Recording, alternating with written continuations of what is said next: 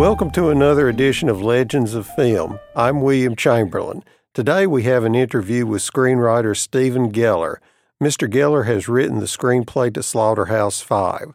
It was my intention to show Slaughterhouse-Five, but due to the pandemic, we've had to cancel movies at Maine. However, please enjoy this interview I did with Mr. Geller. How did you get the job of adapting Kurt Vonnegut's novel Slaughterhouse-Five? Okay, well, in the 2 years before, I'd had a novel that had been published called She Let Him Continue, and it had been made into a movie that called Pretty Poison, and it became a kind of a little cult film, and Fox tried to dump it because they didn't know what to do with it, but it was picked up by lots of critics, and it won a Critics' Circle Award, and by that time, I'd studied theater all my life. Wanted to be a playwright and a director and writer in theater, but I was burned out, and I started writing screenplays. Discovered two filmmakers that just really changed my life. Fellini was one, and Ingmar Bergman was the other. And even though I've been born and raised in the film industry, my dad's a composer, and my mom's an actor, I just took it for granted. That was family, And I saw the musicals that were made. I mean, the great MGM stuff. I was on the sets and all that. But I just took that for granted. And it was not until Europe really opened my eyes, happened in film. And so I started writing film instead and continued to write novels. And another novel was published, and the screenplay was circulating. And so the producer of Slaughterhouse, Paul Monash, really bright and talented writer for next to nothing. So he hired me, and that's how I got the job. Okay. How long were you with the production of Slaughterhouse-Five? It was an interesting experience. It took about 3 months to do, and I realized after I found a structure for it based upon the time skip and gadabout, the coming unstuck in time and space of Billy, to find a through line that would make sense emotionally. And I thought if he ran away from reality every time, he would, time travel. He would suddenly end up in another place. That place had the same emotional effect of what he was running away from. So he could never run away, in effect, from anything. But it gave me four different time frames to deal with: a pre-World War II Billy, the Second World War Billy, the post-war Billy, and of course the Tralfamadorian Billy. So I had four different plots to keep cutting to, but always cutting to the same emotional space, but in a different setting. It was all very exciting, and it was active, but it was the only thing about Billy Pilgrim that was active. All the other characters I did very little revisions on. They were easy to write because they were all very, they were full of movement and tension. And all Billy did was escape. He was, in other words, after the first draft, he was dull as hell. And I said to the producer, the structure works, all the secondary characters are there, and who cares about Billy? He said to me, well, do you want to call Vonnegut and ask him about that? He said, I know what you're saying, but and I said, yeah, nobody's going to give a damn, why bother? He said, well, why don't we call Kurt? I knew his work, obviously. I mean, I loved the book, and I loved Sirens of Titan, and the short stories of his that I'd read. And I said, fine. So he called Kurt and got on the phone, and I introduced myself, and I said, Mr. Vonnegut, I've got a real situation. The story's lovely. The movie is absolutely adorable, except Billy is a thorough bore. Isn't there anything in his life he loves that just means so much to him? And Kurt said, well, of course. And I said, please tell me. And he said, well, first of all, you know that car that he got Valencia? I said, yeah. I said, yeah. He said, well, it's secondhand, don't you? And I said, no. He said, oh, yeah. I mean, it's a secondhand car, and he made a fantastic deal for it. That car. And I thought, well, that's not very helpful. Isn't there anything else? And he said, of course, he Spot. I said, the dog. He said, he loves him. So, it? And Kurt said, yeah, that's kind of it. And I thought, I'm dead. Okay. I said, well, thank you very much, Mr. Vonnegut. And the producer said to me, so what do you think? And I said, I have no idea. Go out and I don't drink, but let me see if I can maybe start to get drunk and see what that's like. I have no idea, and I just kind of walked around the studio. It was at Universal, and just walked, I was thinking, and I realized, Vonnegut, when we became friends, which was after the movie, one of the things about him is if you blink, you miss it. And there's only one other writer who has kind of deadpan humor that is absolutely a knockout, and that's Mark Twain. The only other writer who I've read in American English who can make you howl after he's delivered, and it hits you and it bubbles up. And I thought, oh, wait a minute, the dog is the love story. So let's go back and play all those scenes with Spot, with the training. Things occur when there's an emotional shift, when he's married, he has a child for the first time, and the wife is very thrilled with the child, and he's trained Spot. And if you take a look at everyone with Spot, you'll find they always fall at a very important point. And that dog is going to get as old as Billy, is going to accompany him through life, and that's going to be the love story. And when he comes back, and he's had the brain operation, the first thing he sees, he gets rid of his family, but there's Spot, and he picks up Spot, and he walks into the bedroom, and he puts Spot on the bed, which is pretty spooky, and sits there. It's when he's zapped by the Tralfamadorians, and arrives in Tralfamador with Spot. And so that was very helpful. Believe it or not, that gave me an emotional feeling, very sweet, and you care about him because you realize the absolute loneliness this guy is living. So that's there. And then the car was amazing. I wrote the scene where Billy buys the car from and it's a 7-page scene, and it is absolutely filthy. It is so double entendre. It is so damn funny. It's the only sex scene in the entire movie. And it's just this used car saying, okay, Billy, I'm going to show you something I've never shown anybody. Are you man enough to see it? And he goes, I think I can do it. I was in the war. He said, okay, put your seat down there. Put your seat on that seat. See that little button? And he starts in about lift that thing and put it down. Lift it up, lift it down. Stick it in, pull it out, go back and forth. And Billy's the seat back and forth, and the camera's moving in. So it's just a tight of Billy driving and the used car dealer who's like really sweaty, and the two of them are really into it, and it's so insane. And George Roy Hill, who was in the dream, said to me, we're going to get arrested for that scene. And I said, oh, come on, man, it's so damn funny. He said, I said, look, you go from there to when he has the ribbon and says, follow the yellow brick road. The whole sexual reference of that car. And you see between the car and the dog, I think you're saying a lot, about the kind of Billy's living in and the various things that are more important to him than human relationships or relationships with other people. And so George said, okay. I think, yes, it's funny. I will, but if I have to cut the film, and I know I'm going to have to cut it down, that's going to be the first scene that goes. And I said, okay. And I went to the reading when he had the cast assembled, and they got 2 pages into it, and Ron Liebman, who's the actor who played Lazaro, said, they're going to arrest us for this moment, don't you? It was really funny. And anyway, needless to say, the scene wasn't it was the first one to go, but it was terrific. And that's really kind of what, once I found those 2 points that Kurt had made, he was right about, that Billy cooked, that it was easy.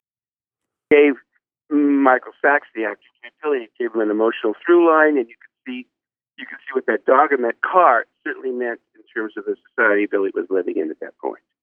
Okay. And that's that. Okay. You wrote the first 10 minutes of a film are most crucial ones because in the first 10 minutes, the audience is going to accept any and all conventions of your universe, provided that you do not decide to alter these conventions midway through the work. Considering Slaughterhouse-Five has an unconventional structure, could you discuss writing the first 10 minutes of Slaughterhouse-Five and the conventions you were trying to establish? Yeah, in fact, what happened was once I found the emotional through line, which to me was the escape, and going, and what appears to other people is just a kind of, time meaning, but it has, to me, it had total relevance emotionally, and that's why you follow it through. You don't feel it's just jumpy all over the place. The problem that I had initially was how to, and I spent a good deal of time just going back and forth and figuring out how to do it. And in the next cubicle to me at Universal, I mean, we have these little writing rooms, was a player very much admired who was friends of my family, Arno Dusso, and he had written Deep of the Roots with Dorothy Parker and lots of plays in the 40s and early 50s, and he was blacklisted and had to leave America, went to live in France. And he was in the next cubicle, and he and a producer he was working for, Adrian Scott, who was also a blacklisted producer, in the mid-60s, finally came back to the United States. And a big producer at RKO, before he was blacklisted, had come back to make a movie of the week with Arno on Lincoln. And the two of them were there, and my favorite time in going out to lunch at the commissary with Adrian and Arno, both of whom I admired so much as men, as filmmakers, as just extraordinary human beings. And I was complaining to them this issue of coming unstuck in time and space and really getting it down initially so that it's completely understandable, at least as a convention. And Arno said, "Oh, come on, I'm surprised. You're a playwright. You should know better." And I said, "What do you mean?" He said, "First 10 minutes of any play, of any movie." And I said, "Well, what about it?" And then Adrian said, "Steve, you know the contract that you have with an audience." And Arno said, "When shall we three meet again?" I said, "Okay, the existence of witches." Yeah, he said, "You just have them come out and tell them. Say it. I come unstuck in time and space. Just have them tell." And I thought, of course, writing a letter to the editor, and the entire movie just takes place in the time in which Billy writes and turns it in. And his son-in-law and sister, when he discovers them, they're writing letters. "Did you, Dad?" And he suddenly realizes that this guy's serious. "Do you see your own death?" He said, "Many times, and we are." And so that's why I just had him do that simple thing of say, the editor, I've come unstuck in time and space, and showing the people this is the convention. For example, right now I'm in the Second World War, and there it is. It's a weird scene, and then sometimes I find myself on Trafalgar, and there he is with Montana. And so it's all set up, so you never have to say anything about it again. It just happens. So that was the point. It's absolutely true. As long as you don't break that convention, you can tell the audience that this is what I'm doing. I can do anything, and you stay true to its psychic geography, its narrative geography, and its tone, and you can do anything. I use Macbeth as an example because, to my mind, that's one of the most masterful openings of any play that's ever been written, where it begins at the end of a scene with these three very terrifying creatures who have done something, and you don't know what it is, except that somehow it has to do with someone called Macbeth. And that's it, and it's just a knockout. So, Okay. So that's why the opening is the way that it is and how it got there. Okay. Even though one of Kilgore Trout's novels made it in the movie, why was Oh, the I character know. Kilgore Trout dropped? Yeah, because first of all, there are two things that are removed. I mean, Kilgore, the whole metafiction that calls attention to itself as a book and writes itself in front of it, the way that Kurt has. There's no way that I could have done that at Universal and at that time. Story, it's just too much. I mean, particularly the Kilgore is his own character, and years later, Kurt asked me to do to make him with my wife. It's also do Timequake, which is really the story of Kilgore, and I agreed to do it. And of course, at this point, understanding that Kilgore was always Kurt's alter ego. Kilgore is his favorite writer, but that would just completely move the film in a way that I thought was already tough enough to do, and with a studio that, I mean, it was stunning that Universal at that time, particularly, make the movie. It was the novel itself was one of the two Bibles of the anti-war movement, and you cannot consider, Universal Studios as being the war movement in Hollywood. Hardly that. It's just as apolitical as you could get, which is also political, but in a very, to my mind, in a very zombie-like way, i.e., not alive. But so it would have been very hard to sell Kilgore as part of that story with everything that the movie itself is doing. As I know now, you could do it. Yeah, there's no question about it. And now you could bring in the voice of Kurt, although it was in Timequake, I think, much more effective. I mean, marvelous to open and close the novel and then to have commentary within it. But if you're also opening, you're making the story less about what it is and about what it is in and of itself, than also including Kurt in the creative process, and then his alter ego on top. It's like too much. My feeling was, and I still believe that, you do one or the other. I mean, it would be. I know that. I think it's Guillermo del Toro wants to do Slaughterhouse again, and I'm sure that the will be visual this time, and I'm sure that Kilgore will be a much more central. If I were to do it, if I were him, I would take the things that are not central to the original movie, and I'm just guessing of what he would be doing. But I know that in Timequake, when Kurt asked us to do it, we did it. I said to him first, look, that before I accept, there's a real issue and that is, you're the hero of the book. You're the hero, and you would have to be central to it. And Kurt said, well, I must tell you one thing. He said, as you well know, he said, I'm probably the most charming human being you'll ever meet. I said, yeah. He said, I mean, you love me, don't you? I said, I adore you. And he said, yes, and all people do. He said, but you put me on camera, and I'm the biggest asshole you've ever met. I mean, there's no one more embarrassing. That's not going to happen. I can't really be in it. And I said, here we go again. I mean, this is like Billy Pilgrim and the car and Spot, But once Kurt's comic line made me and Kay and my wife create a character that is like Kurt. It's just a high school teacher that does everything that Kurt does in Timequake, and it's one, and who becomes the, who loves Kilgore Trout's work. So that thing even works better as a result.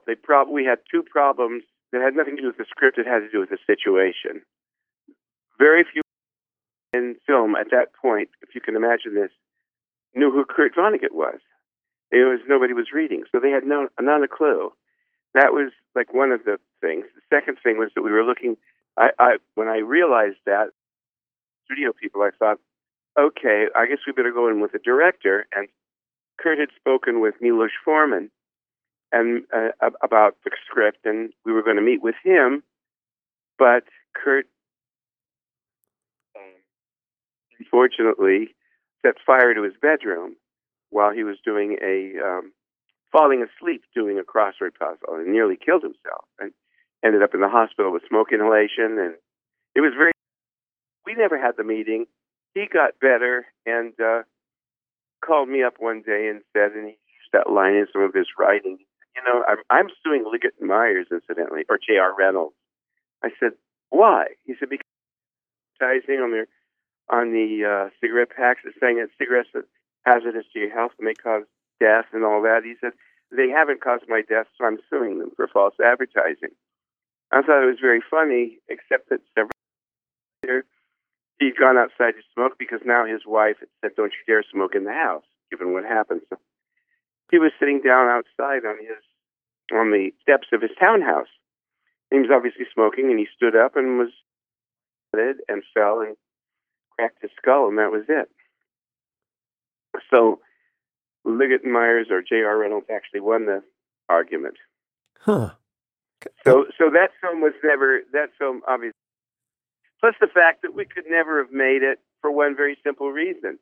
The script never worked because of 9/11. All sorts of dystopic things were to have happened in New York in Timequake, in the novel. There was no 9/11. And of course, 9/11 is, you know, to be literary, the grand trope of the millennium. You know, you can't get away from it. It's not even there. So, you know, there we go. Okay. Slaughterhouse's 5 film editor is Dee Dee Allen, who cut Bonnie and Clyde and Hustler. Did you ever, and of course, because of the unusual structure, did you work with Miss Allen at all? No. I'll tell you about Dee Dee, though. I do know her and had met her there, and she was always one of my heroes. I mean, she's one of the greatest film editors in the United States. Had film editor. When I went to visit George after he finished shooting the film in New York, he said, I want to show you where the film is. And that's where I met Dee Dee, and we went to the editing suite. But all the was hung up on 4 stories, 4 floors of film. You know, 4 floors of that building contained all the cuts from the film. And I thought, oh man, how are they going to do that? You know, Dee Dee, as I got to know her, she's one of the most, like, all great editors. They're great readers. And she has a literary sense that is just spectacular. So that she understood the coloring, she understood the metaphors, you know, that are there. She knew exactly what I was doing. And she knew obviously what Kurt had done. She knew the work better than, you know, at that point, better than George and I was in something else, right? But better than George. She's the kind of editor that you want because there's nothing she misses. And she understands the intention of each scene, the tone of each scene, the diction of each scene, the rhythm of each scene. Very literary and very theatrical sensibility and an extraordinary eye. I mean, to me, she's one of the heroes of that movie. She did such a superb job. And the French editor, France, is equally good. I mean, the best editors I have ever known have been women and have been, you know, incredibly literary, right, and wondrous. And yeah, she was just such a pleasure. And you talked about Kurt Vonnegut, but how did he feel about the movie version of his book? Oh, I mean, Kurt was such a movie. I mean, and I'm saying this out of love and respect for him, but at any time that he could talk about that film, about what was there, he did. And in print and live, you know, he was just absolutely a pleasure in that regard. To a writer, I mean, I've never felt better about doing an adaptation, you know, because I've worked both sides of the street. I mean, I also write novels, so I know what it's like to do. And when a novelist or essayist, you know, likes what you've done, understands what you've done, and is appreciative of it, you really done a good job. To me, that's the most important audience. You know, did I capture you? Did I capture your tone? Did I capture the rhythm of your prose? You know, if you say you liked this, because I did. You know, 95% of Slaughterhouse is Vonnegut's voice. It's not. It's this very little dialogue. but there's a lot of dialogue in Vonnegut's style. So it sounds like Vonnegut, and it does what Vonnegut does with language and with attitude, but it's not Vonnegut, but it is. And when Kurt doesn't like something, he won't. My wife and I did a play, which we did actually at Boston Playwrights Theater, and then we had a reading in New York. He was a real supporter of the play and a real fan of the play. But I've said him another piece of writing he doesn't like, I'll never hear from him. He won't say anything, and that's the way that he is. If he likes something, he's going to give you 100% of it. If he doesn't like anything, he'll give you 100% silence. He won't say anything bad about it. He just won't say anything. Rather remarkable about that. I'm such a loudmouth. I mean, I like it or don't like it, you'll know what I feel. But he's smarter. He just shuts up. Okay. You mentioned this earlier, and I have to ask about it. You wrote the novel She Let Him Continue, which was made into the cult movie Pretty Poison, and it was adapted by Lorenzo Semple Jr. How do you feel about the film adaptation of your novel? I thought it was a piece of story. I mean, I really disliked it because the book is a very black comedy. And Lorenzo Semple Jr.'s humor is just snarky. Batman, pow, zap. And all of the metaphors and all the worldview that came out in the dialogue in the book and also in the action was very sentimental and very cute and very coy. And there was nothing coy or cute about the book.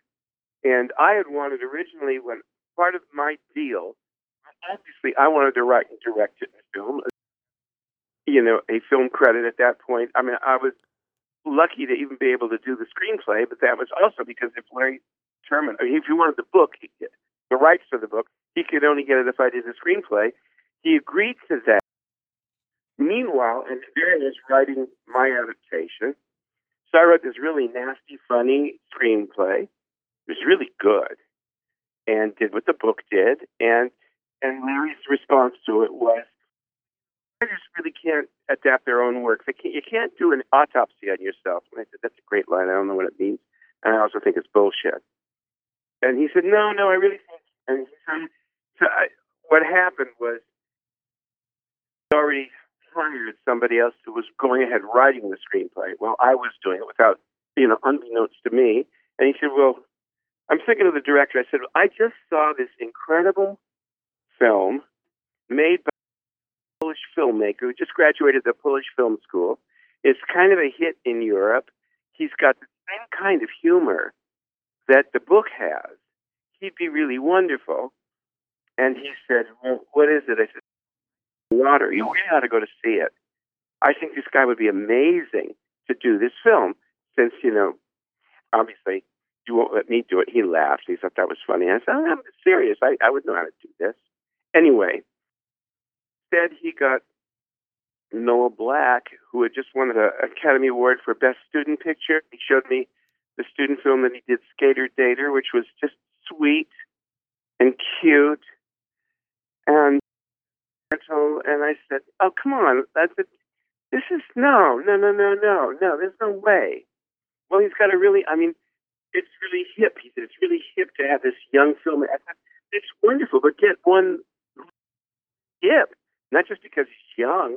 I said, this is an old man doing a film about a skateboard. There's nothing skateboardy or cute about She Let Him Continue. So he said, well, I can't find Knife in the Water. It's not playing. It's playing at like Beverly Cannon, one of the, the art house. He said, oh, you mean it's a foreign film? I said, I told you, he graduated from the Polish Film School. I said, I don't know about that. He said, who is it? It was Roman Polanski. And he said, well, no, he doesn't even speak English. Actually, he speaks English better than Larry does. And then many years later, when I met Roman in Rome, where I was living in Italy, I told him about it. I said, I wanted you so badly to do She Let Him Continue. He was a film called Pretty Poison. He said, oh, shit, I'd love to have done that. I really could have done it. And I said, no kidding. So I often dream about what Roman could have done with that film. Especially at the time, it would have been really I will tell you a terrible tale, however. Noel proved that I was correct. Within 3 days, the crew of the film really despised him because he was giving lectures on how to use a camera to a camera and how to do sound to sound people. He graduated from UCLA, so he knew how to do all those things. And they were furious with him. And evidently, the only kind of directions he gave to say Weld was, say this scene, just be innocent, just be sweet and innocent. And the second day she said, if he says sweet and innocent again, I'm going to kill him. And by the time the film was over, they had the wrap. They finished the last shot, and they were in Great Barrington in Massachusetts, by the river. And the crew picked him up and get 1, 2, 3, they're going to throw him in the river, right? Wrong. There was a puddle right beneath him with about 2 inches of water, and they threw him into the 2-inch shoulder, breaking his ribs. And the producer, Marshall Backler, who was waiting for Noel in the car, just took off. That's what happens when a crew doesn't like you. So, the film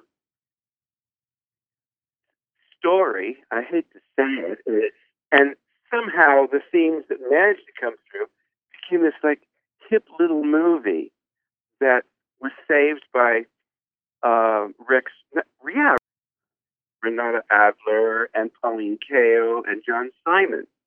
How could Fox do this really strange little story? And that strange little story was attributed totally to Lorenzo.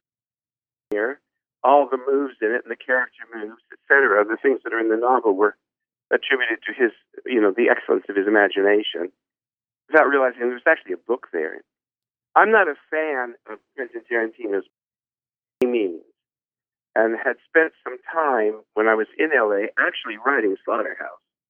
I had been asked to do an apology for the Manson family, which was really weird.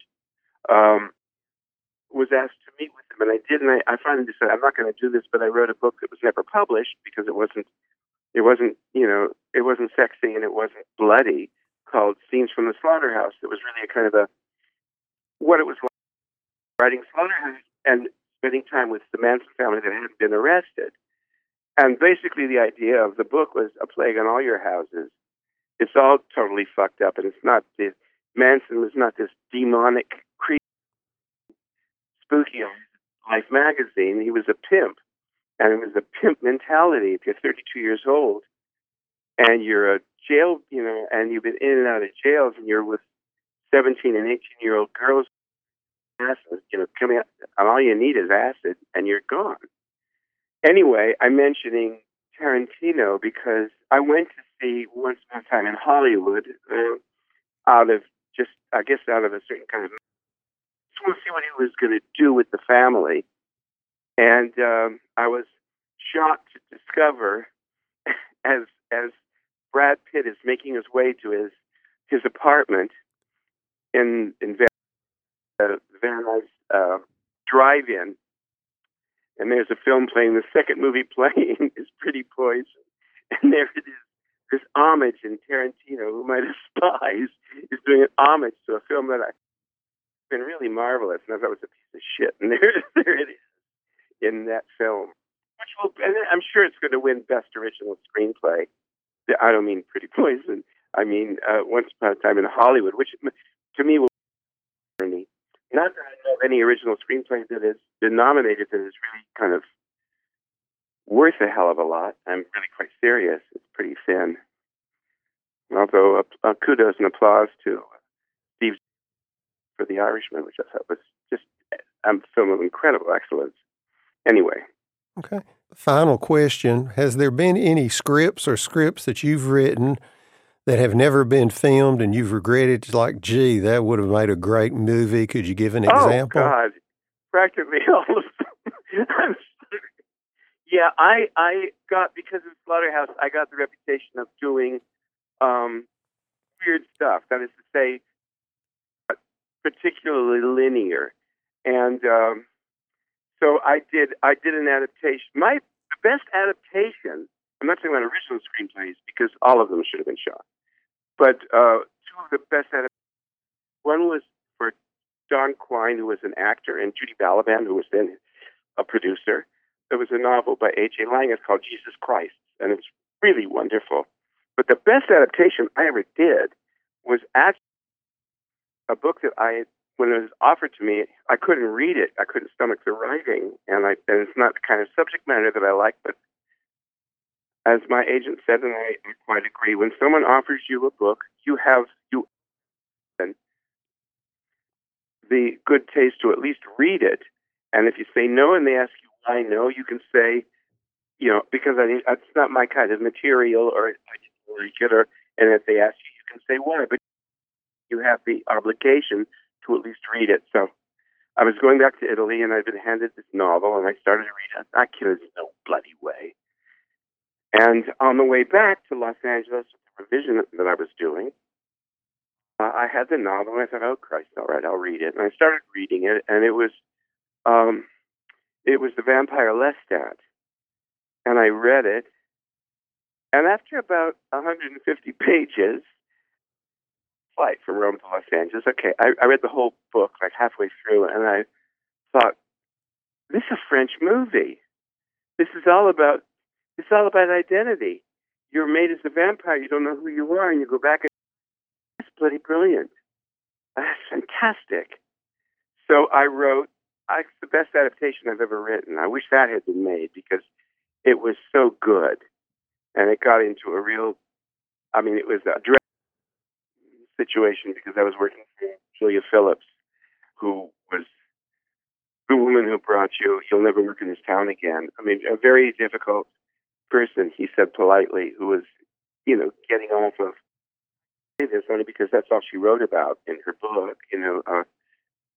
She and her husband were, the biggest producers in LA in the 70s. I mean, they'd done Taxi Driver and they'd done Close Encounters. And I think the other Paul Newman. The Sting.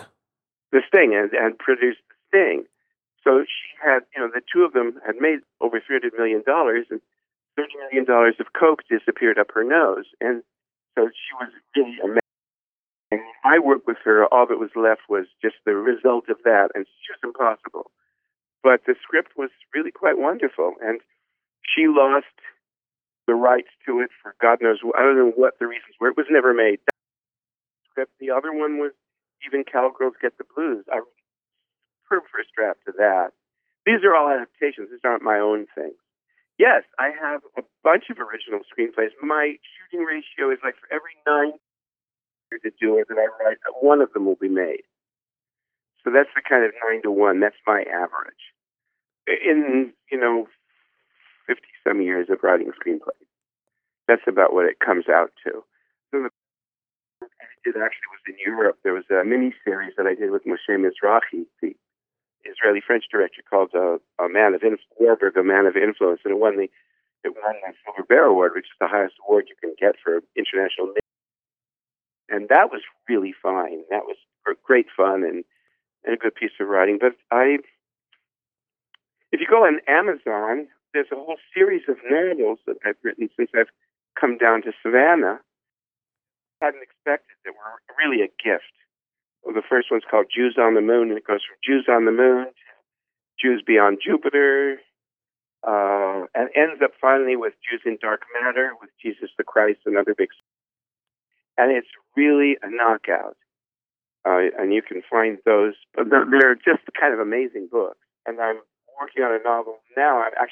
I'm in my 10th and final draft. That the form is unlike any other book that's ever been written. I'm so excited about it. It's called Pardon, the Complete Collection. And that should be on Amazon sometime in the late spring. And that's really, as writing, it's the best writing I've ever done. And it's immensely exciting. It has disparate attention. It's an erotic thriller, but it's more than that, obviously. And it takes up where both 8.5 and Blow Up left off. It's just remarkable. It's a remarkable book, he laughed. But it's true, it really is. And the structure of it and style of it is both poetic and cinematic, and it does tight shots inside a scene, inside a mind. It does not look or play like any other novel that's ever been written. It's quite true. I'm saying that I am saying that with great humility. I'm so happy that I'm still alive. because for me, it's just an enormous revelation about storytelling. It does what movies do. It does what film does, and poetry all together. So it's wild. Well, you must get those 6 books for your library. I will. And there is an autobiography that was the last thing I did called A Sabbath on Swave. Again, all on Amazon. That really contains. I mean, everybody I've worked with is in it, and so there's a lot of stuff there. But I'm really very happy about I've never been to the Amazon.com because I'm writing exactly what I want to write without any interference, and it's up there 24 hours a day all over the world for eternity. So I'm very happy about that because, it's that it deserves. So that's really fun. Well, I'm happy you did the interview with me, and thank you so much, sir. Oh, it's a pleasure. Yes, it was. Appreciate it. Goodbye. Okay. And best to you. All righty, you too. Take care.